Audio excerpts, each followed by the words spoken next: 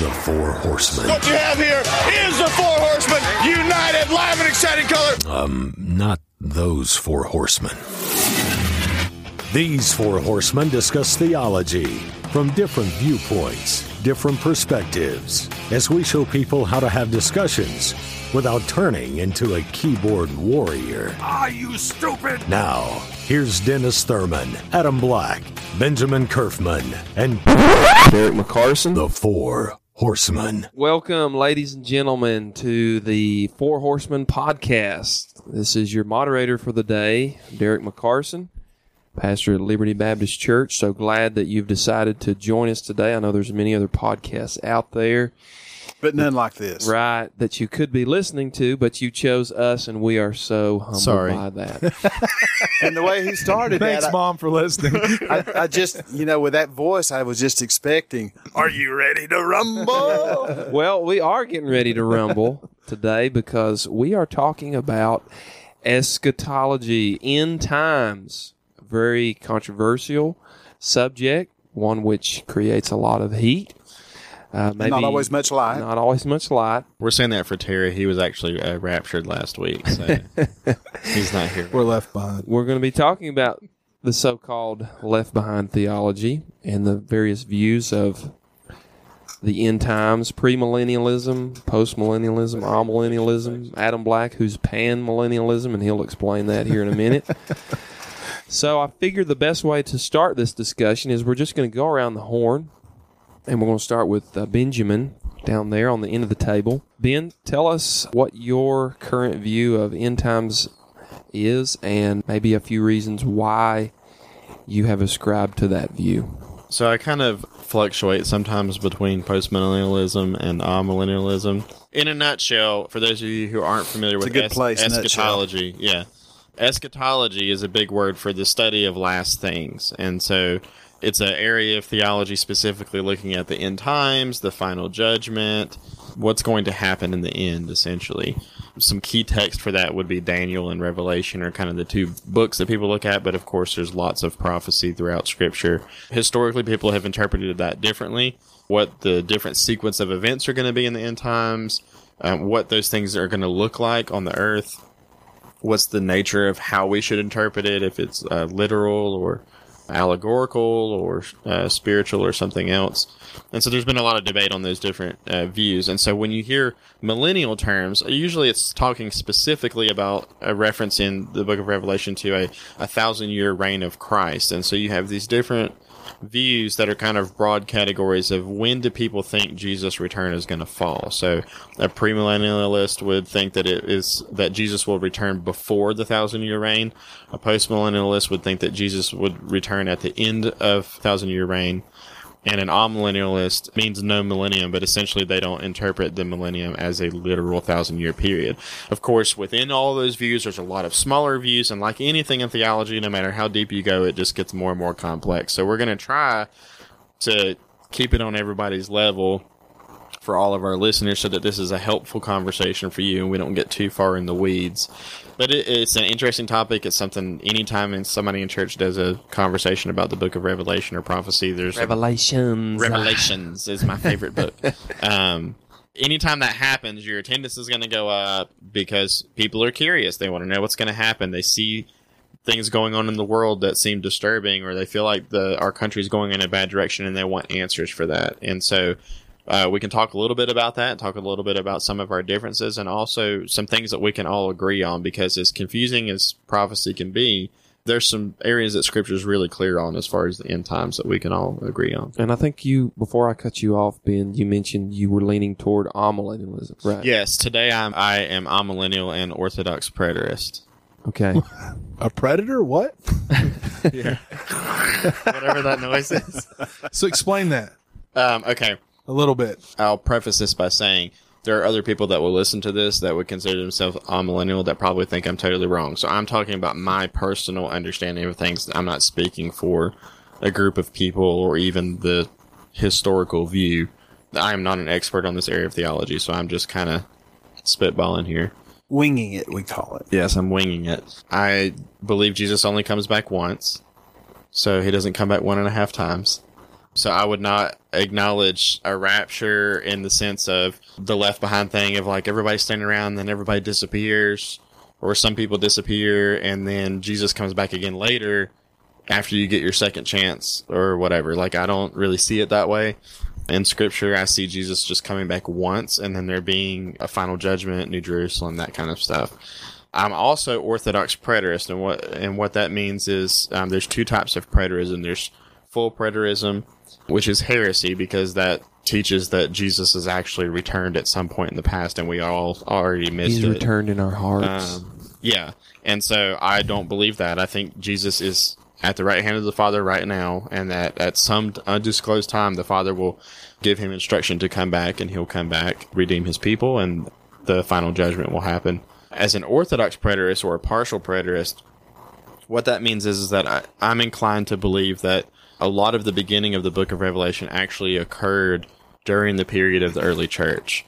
For instance, I think that the Antichrist that was specifically referenced in Revelation, I think that was Nero. I also think that there, throughout history, have been other Antichrists. Jesus said there would be many Antichrists, but I think the specific one that John was talking about was Nero, and I think a lot of the things that he said are soon going to come to pass actually did soon come to pass, and that the original readers of John's letter interpreted those events during their own lifetimes as being about their own lifetimes. So I think that there are many things in Revelation that have already occurred, but I do not think the second coming is one of them. So that's kind of in a nutshell where I'm at on it. I don't know how that falls in with, all the historical amillennial guys, but that's just kind of where I'm at this point. Okay, thank you, Ben. Brother Dennis. Should we attack now or later? Over there. Later. This isn't cross-examination. This He's ready to bring the heat. What fun is that? Sitting before me is Dennis Thurman, and he's got a stack of 3 or 4 dispensational books. I have a book here called Ready The Basis of the Premillennial Faith. This most I like the excellent Christian book, faith, personally. Dispensationalism Today. I thought you said you were a preterist. What? He's a predator. You said you were a preterist. A predator? Are you a preterist or a Christian? Come on.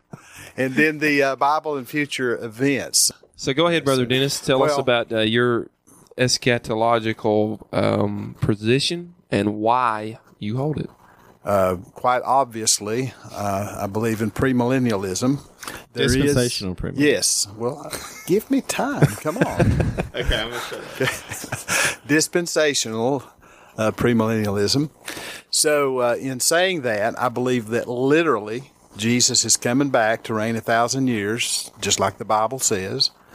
I don't believe that Satan right now is bound, because if he is, he surely has a very long chain. Mm-hmm. And so I think that's actually something that when the Bible says 1,000 years, that's what it means. I know numbers can have, significant symbolism, but I don't see it in that particular respect. So I don't see all these events having already happened with the invasion of the Romans coming into Jerusalem and all that they did. Preview, perhaps, but not actual. The whole fulfillment of all of that discourse didn't happen at that time. So anyway, dispensationalism essentially is a system that takes and breaks down these different economies in which God has given a test, and then when people fail that test, the judgment comes. So in other words, you go back into the Garden of Eden, here's the test. You can eat any fruit except one, and if you eat that, then there'll be judgment. They failed the test. Judgment came. So then you've got the days of Noah that come later on. Another test, judgment comes. And throughout, whether the nation of Israel, you've got all of these economies, these periods of time in which God was dealing in very specific ways with people. And so right now, I see us as being in a dispensation of grace in which God's at work in His church. And then that will end when the church is called out. Not a 1.5 return of Christ. Only once will He return to this world to reign, but in the clouds, He's going to call His church out to deliver us before 7 years of horrible judgment upon the world. So the reason I follow that is that, to me, it harmonizes best in a more literal interpretation of Scripture from Genesis to Revelation, that you don't have to spiritualize certain truths, that you can exegete those as events that are happening, understanding that there is symbolism, but it's symbolism for real things that happen. So that's why I follow that, and it makes sense to me. Let me add this little caveat. But all of these are human inventions to help explain things. So when we talk about amillennialism, postmillennialism, premillennialism, dispensationalism, we're not perfect, and I don't understand everything. And I heard R.C. Sproul a few weeks back on a podcast, the late R.C. Sproul, and he's probably would have been classified as amillennial, I think. But he was talking about that he wasn't sure about some of those things himself, and a very brilliant man. So I think we've got to be careful about that dogmatism. And I think there are things that we should know, and so that's where I come down. Yeah, and I'm in agreement with Dennis. He and I share pretty much the same eschatology, and I would basically summarize my position in about 5 or 6 different reasons. First off, premillennialism, I think, makes the best literal interpretation of prophetic passages. If we believe that Jesus came literally, physically, the first time, then why not the second time? I think that I'm really drawn to premillennialism as well because it shows a great distinction and a respect for the church and Israel. Different origins, different populations, different purposes, different destinies. Paul even makes this distinction, 1 Corinthians 10:32, Jews, Gentiles, and the church. It sees that distinction between church and Israel. It also, I believe, ties in very well with the Old Testament covenants, which were made to Israel, that God has not abrogated those and given those to the church, but that he is going to fulfill those unilateral promises that he made to Abraham and so on, David, and those will be literally fulfilled during the millennium. If those aren't fulfilled, then guess what? God could be a liar. And so I believe that when God made a promise to Abraham that they were going to inhabit the land from the Nile River to the Euphrates, I believe that God literally meant that. And Israel has not yet occupied that span of land, but one day they will in the future.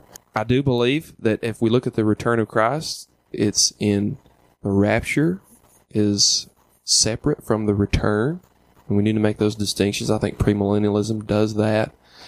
Also makes the most sense of the Old Testament passages in reference to the Messianic kingdom, which is to come.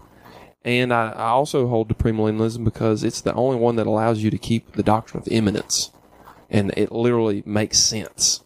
Because in the other systems, I feel like that if you ascribe to them, you lose that doctrine of imminence because you can look at something and say, well, we know Jesus is going to return because of X, Y, and Z. Explain that, imminence. Imminence is basically the idea or the teaching that comes from the Bible that Christ could return at any moment for his church, which could be seen in the rapture. And like a thief in the night. Like a thief in the night. The Son of Man is coming at an hour which you do not know, Matthew 24:36. And so we have this doctrine all the way throughout the New Testament that Christ's return is imminent and coming for the church, meaning that there's no prophetic signs or triggers that are attached to that need to be fulfilled. And that's not true of the return.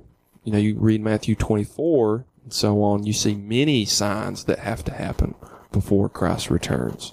And so I feel like the doctrine of imminency is important because if Christ is coming in an hour in which you do not know, you ought to be living a holy, a Christian life the best you can, because you'd be ashamed if Christ were to show up and your garments are soiled and you're not living the way that you should. Well, you have no oil in your lamp. Right. Also brings urgency to evangelism. If you don't know when Christ is going to return, man, you're out there working for the Master. And many other things, and I don't want to take away from your time, Adam. So, Adam, tell us what your position is and where you fall. I'm actually in agreement with the both of you, dispensational premillennialists, with the rapper. I agree, and my main reason behind it is I'm a pretty literal guy when it comes to Scripture. I try to be, at least. And so when you look at Revelation 20, to me, premillennialism makes the most sense. The rapture, when you read in Daniel, it again makes sense that you see the imminence that Derek was talking about. It just makes the most sense to me. Now, I am by no means an expert in this field. I've often said that I am a pan-millennialist and that it'll all pan out in the end. Believe in Jesus. Know Jesus, man. It'll all pan out in the end because that's basically how Scripture states. I'm not going to say I don't care too much about it. I just don't spend a whole lot of time on it as some people do. So, well, let's talk about a couple of different issues that are associated with eschatology. And first off, guys, why is this issue so divisive? If you check in the elephant room, sometimes you're going to see some real debates going on. Not only with soteriology, that's a huge battleground, but definitely it seems like the second tier battleground is going to be end times. Why is this so divisive? I think it's pastors' games. And I really believe that because Pastor Thug Life. And I'm not saying this, full time. When you're full time, you think on, like, I don't have time to think on this stuff. So I think the reason why people get divisive with it, honestly, in my opinion, is because it gives them something to do. And I mean, and so they get in these little clubs. So you're saying we need more bivocational pastors? Yeah. No, I mean, I'm not saying that, but I do think that's the reason why I can smack you. Why there is division. I mean, seriously, I really believe that is why, because it's like, I want to get in this club and I'm going to stand firm on my club and I want to fight and argue, and it's like a hobby. So, yeah, that's one view, I think. To me, it's just underscores that this really does matter. Sure. And I understand that some things certainly claim priority in terms of us in our mission and our work that we do. But when you understand that about 25 to 30% of all the Bible is prophecy, of which about half of that's been literally fulfilled. Yeah, Vance Havner, the old-time evangelist, said if you took out prophecy from the Bible, it would look like Swiss cheese. Yes.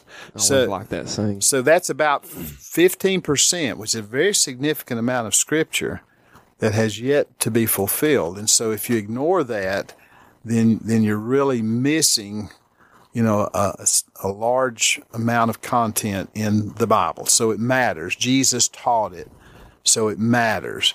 And in a very practical way, which you'll appreciate, Adam, I think it matters, and Derek's already hit on it a little bit, in the way we view our mission and our urgency and the way we live. I know there in 2 Peter when it talks about how everything, the new heavens and the new earth come into being with this great conflagration of the old order in which the elements dissolve, melt with fervent heat. Peter goes on to say, and because of this, essentially this is the way that you should live in holiness, seeing that all these things are going to come to pass. So to me, number one, the comfort that I receive and I extend to others through the blessed hope. Mm-hmm. And we all agree on this, that the blessed hope is the coming of Christ. We may differ on how all that transpires, but that's the great message of comfort. It's the hope of the world. Nothing that we do or can bring about can accomplish that. So it's the message of comfort. It's the message of challenge that keeps me motivated, knowing that, I've got a shelf life. I'm going to die out there at some point in time. Maybe, but then maybe not. The Lord could call me up with the church at any moment. And so I've got to always be ready for that trumpet to sound. And so I think it does matter, and it matters in a very practical way. As long as we don't get immersed in all of our charts and all that kind of thing. And I've used charts. I know another pastor recently used some charts. Guilty as charged. Yeah, there's nothing wrong with that. But if it's just about, curiosity, then we've missed the whole point of what prophecy is about. Right. That's a good point, Dennis. Knowing what the little toe in Daniel's statue it means, or discerning what the horns in Revelation are. If you're going into prophecy as a badge of honor to bludgeon other people with, to say, look, well, I know more than you do. The Bible says knowledge puffs up. Mm-hmm. Same way with apologetics. You can get into those arguments just to win the argument and show that you're smarter than somebody else. And then you've lost the person. Same way with prophecy. If you're just in it to scratch your intellectual curiosity, then you've missed the whole point, because it's supposed to have practical consequences on your everyday life and how you live. So we know it's divisive. What do you think, Ben? How does the knowledge of the return of Christ, how does that bear into the nuts and bolts of your life? Do you think about it? How does it play out in your everyday walk? I would agree that there is a sense of urgency in the sense of, to my knowledge, none of the major views of the end times would deny that Jesus could come at any moment. So, I believe he could come right now. I believe he could come 1,000 years from now.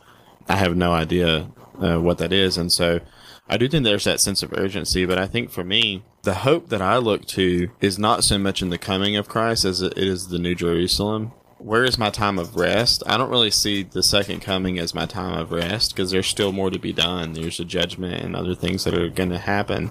But when I'm in that city and I'm with him, that's kind of like the eternal sigh of relief of like, okay, I've arrived now. I'm here. Jesus is here. Everything has been settled. The judgment has been done. There's a new heaven. There's a new earth. And now it's just me and him and his people, and to me, that's the hope that I look forward to, is just that rest, of being in that place. But as far as my day-to-day life, the idea of prophecy and the second coming doesn't really come into my mind that much, because I feel like I can't do anything about that. There's nothing that I'm going to do that's going to affect the determined time when he's going to come. Sure. And so in light of that, I want to focus more on today. I don't want to do like they did when he ascended, when they were looking in the sky and they said, listen, why are you looking? He's going to come back the same way that he left. And I don't want to do that. And so, I don't have any issue with people studying prophecy, or I think we should study all of Scripture, and I think we should love God with our minds, like we've talked about on the podcast. But on a day-to-day basis, there's so many things in daily holiness and evangelism that I don't do well, that I feel like it honors God more for me to lean into those more than to eschatology. Well, we certainly are supposed to be soul winners and not stargazers. I think that was the whole point. But having said that, there's a special blessing that is associated with reading and keeping the words of the prophecy of the book of Revelation. Yes. And so I want all that God has for me.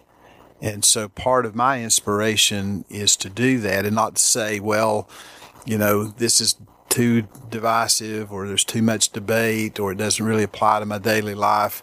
If the Lord has instructed me in those ways, I feel compelled to study and to search the Scripture. And to me, we've got these periods in church history in which there's been a recovery of certain truths. And I think that's why we have this big debate now, in that early on in the Reformation and so forth, there's that recovery of justification by faith, which soteriology really came to the forefront. And then there have been other debates down throughout, mentioned in the early 20th century, the fundamentalist and modernist controversy. And then out of that, the real desire to recover the inerrancy of Scripture, the truth of bibliology. Then we got in the whole pneumatology thing with the Pentecostal movement, and what's the doctrine of the Holy Spirit? So there's great and still controversy over that, as you know. And so I think now, as we've moved along, we're in that period in which we're kind of looking around thinking, 2,000 years have gone by, we're a whole lot closer than we used to be. And so there's this intense debate about what does that mean, and I just think it matters intently that we ought not go to an extreme, which that's all we talk about. I've known preachers that do that, but on the other hand, we ought not just brush it aside as unimportant either. On our last podcast, we talked about social justice and the desire that is inbuilt in everybody for justice, and for that desire that we want to inhabit a land and a country where there is righteous judgment and there is a government that adjudicates rightly. And that's a big issue right now in our culture, and I feel like eschatology answers that, especially Christian eschatology, in the sense that there is a hope and there is a promise coming that the scales of justice will be balanced by a righteous king who is coming to reclaim his inheritance, his earth. So to tie it in with that last podcast, how do you guys feel about that? That the return of Christ, how is it going to solve, and what is it going to do in terms of some of the problems that we're facing here on the earth?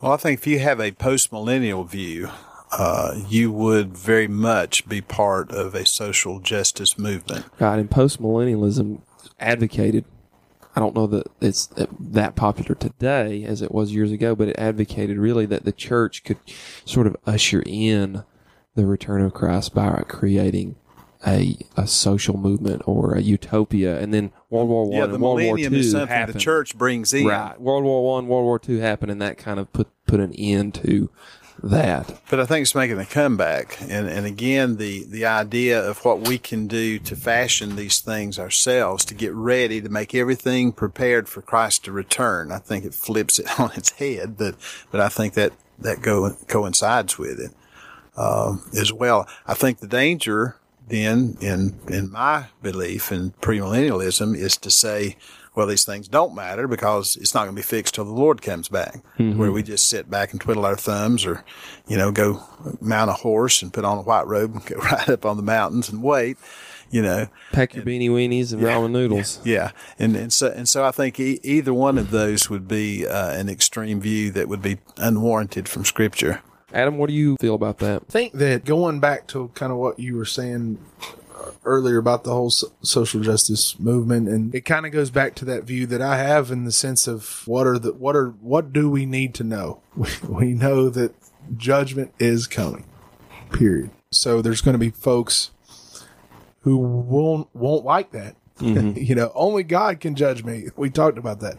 You don't want God to judge you, but He's going to. And so I think that we know that judgment is coming for everyone, and we'll stand in judgment. And that I think from the urgency standpoint that you mentioned, that Christ's return is coming, I think it's that judgment is that promotes me for the urgency, in the sense of people will have to stand in front of God and could be condemned to hell, and that's what gives me that urgency, and to tell others about Christ. And eternity in hell is something that I don't want my loved ones or friends or really anyone to face. And so that's how I feel about that. One thing being mentioned, and I know, we all believe in the sovereignty of God, and that God has an appointed time and seasons, and those are in His hands.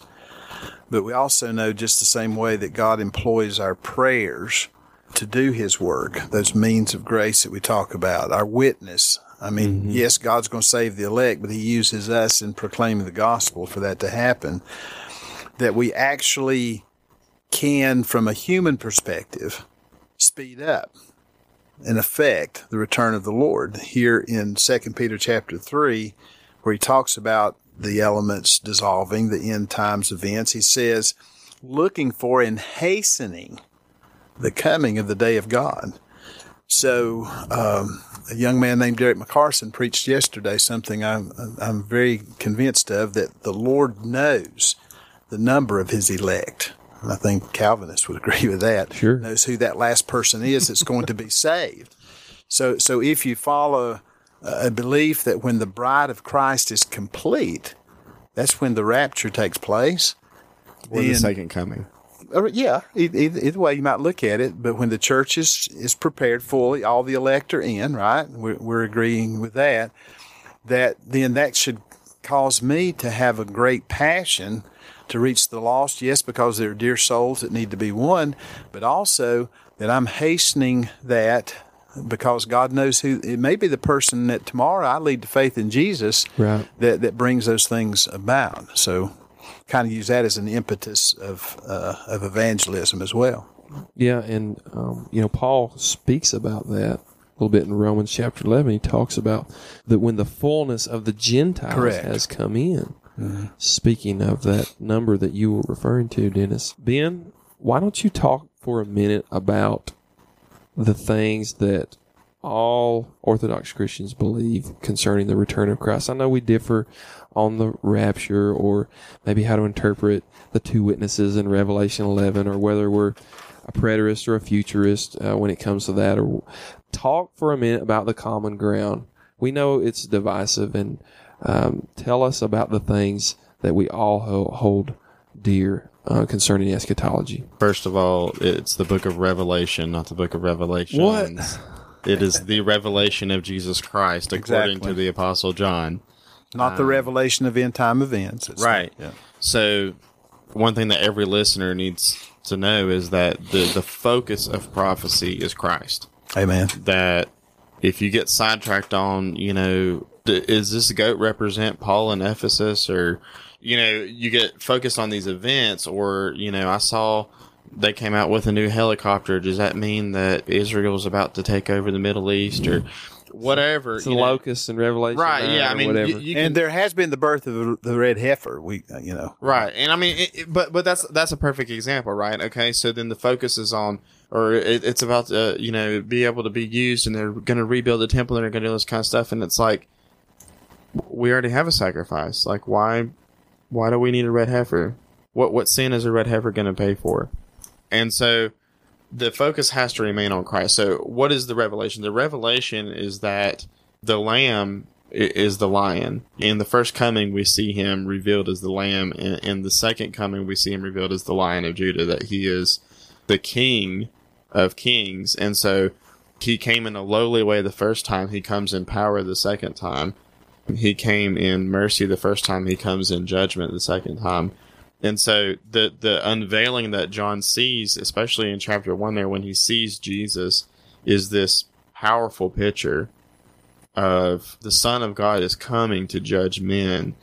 And so any Orthodox Christian needs to agree Jesus is coming again. Amen. If you don't believe Jesus is coming again, then you have no hope, and you don't believe the gospel. If you don't believe that he's coming bodily, I don't think you believe the full counsel of Scripture. I think Scripture is explicitly clear that, like I mentioned before, how is he going to come back? In the same way that he left. He was in a physical body when he came out of the tomb, and he ascended physically to the right hand of the Father, and he will return physically to judge the earth. I think that's a requirement. Why is that important that Jesus returns to the earth? I mean, couldn't he just bring all of the true believers home to heaven and we'll just live with him? I mean, why does Jesus need to come back to the earth? I'm asking you because people have asked me that before. I mean, he doesn't need to do anything. I mean, he chooses to do what he chooses to do, but it's tying up all the loose ends. Right. Why did he come to earth as a man? Well, he came as a man to redeem men. Well, why is he returning as a man? He's coming as a man to redeem men. It's the same thing of he's going to come, like he told his disciples, I'm going to prepare a place for you, and then I'm going to come back and receive you unto myself. If it were not so, I would have told you. In the same way, it's not a matter of he's just calling us up. He's taking us by the hand, basically, and saying, okay, like, you're coming with me. You belong to me.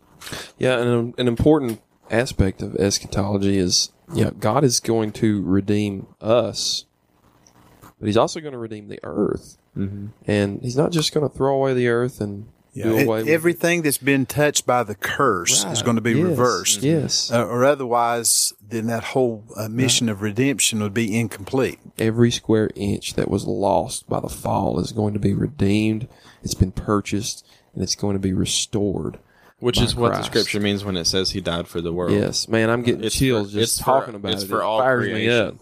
Me up. So the cross wasn't just for sinners; it's for all of creation to an extent, not in a salvific sense, but in the sense that the curse is being resolved, that it finds its end at the cross. And that's really where kind of the post-millennial view kind of stems out of, is this idea of the reversal. That all of time comes to its apex at the cross, that there's a degradation that happens from the garden to the cross, and then there's a restoration that happens from the cross to the New Jerusalem, which pretty much every Christian would agree with. The difference is, what does that look like? So a post-millennialist would say that's going to literally happen on the earth, that the earth is going to be actually made holy to the point that Christ returns to reign over a holy earth. and that Christians are essentially the idea of like the leaven working its way through the loaf. That the gospel is that leaven that works its way through the loaf until the whole loaf has been affected by it, and that's kind of where that view comes from, which is a little different. And I've leaned that way before, but I don't feel confident to do that, not because of World War II, but for other reasons. Well, I was just stating the kind of the historical development of that doctrine. That's kind of when it started to fall off. But that's when premillennialism kind of took a rise after that. Dispensational premillennialism. Sure, because there's another view that we haven't mentioned, which is historic premillennialism, which people even in the early church believe that they believe that Jesus was going to return. There would be a literal kingdom on earth. Clement, right. Tertullian and those guys. Right. And, that's one of the charges that's often brought by amillennialists against premillennialists is, well, this doctrine is new. It only came out in the past few years with the Scofield Bible, and because it's new, it can't be true. Do they sound like that too? They do. Oh, okay. You have to even make that same face. They even make that same face. The arrogance with it. Then that's one of the charges. You go back to the church fathers and you see that some of those guys were. They weren't dispensational. Right, but they were premillennialists. Right. Well, and that points out a good example, Derek, which is that this has been an issue of discussion from the beginning. So you have people in a short amount of time, from the time that John even read Revelation, there's discussion of what does this mean? And how much of this applies to us right now, how much of this is in the future. And so we're in good company with the rest of the church in history as far as trying to understand it. But what has everyone agreed on? Every Orthodox Christian agrees that Jesus rose from the grave bodily, ascended bodily, and returns bodily, that there's going to be a real judgment for sins. If you think that Jesus is just going to come back and he's going to overlook sin because he just is a giant Pooh Bear in the sky, you haven't read the Bible. And so he's going to come back and he's going to judge sins. And the message that we bring to people when we reveal Jesus to people, in the same way that John reveals it in his book, is that there's going to be a real judgment for sin, and either your sin has been paid for or it has not.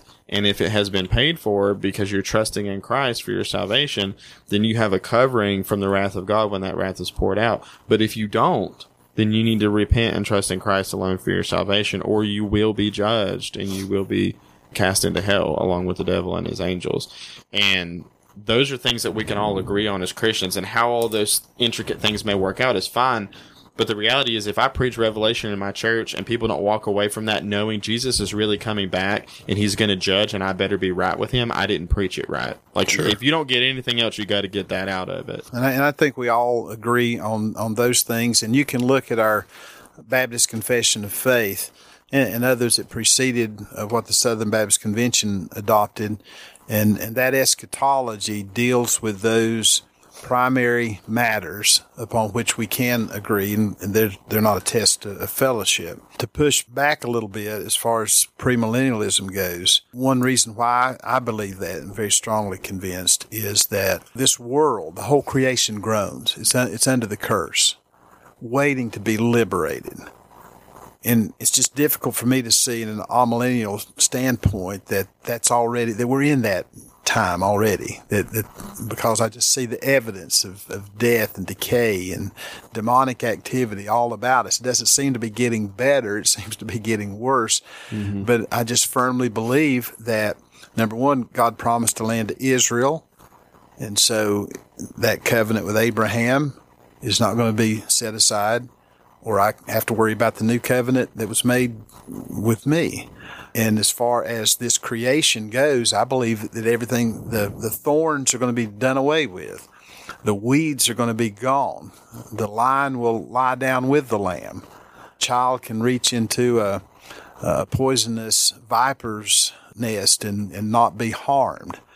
And, if that doesn't happen, then I don't think there's that ultimate redemption. To me, that's how I see it. That's why I would have some problem with amillennial. And I would say with eschatology, it always comes back to your hermeneutics. I think that's the basis of where we see most of the division taking place in eschatology is, how are we going to interpret this? Is this interpreted literally? How do we interpret these symbols? Or is this figurative, or are we spiritualizing this?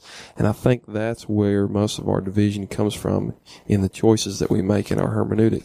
The thing that I like about premillennialism and what draws me to that is it's a consistent, literal interpretation of those, not spiritualizing, not taking certain passages out and saying, well, that doesn't really mean 1,000 years, or saying, well, those promises, God didn't really mean that. That doesn't apply there. It applies the church is the new Israel. Right. So I think that, to me, I would say that's a bigger issue than a hermeneutic, is the understanding of covenant.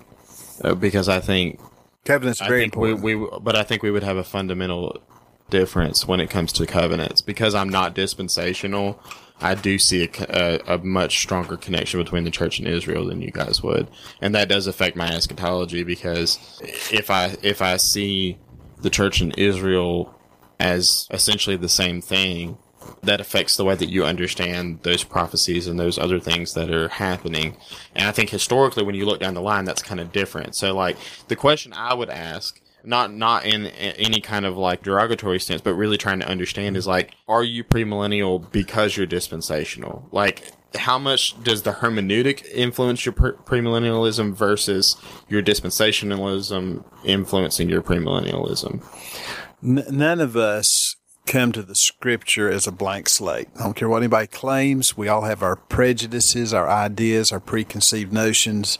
We all read into that. We need to try to set that aside as much as possible, but it's not totally possible, achievable.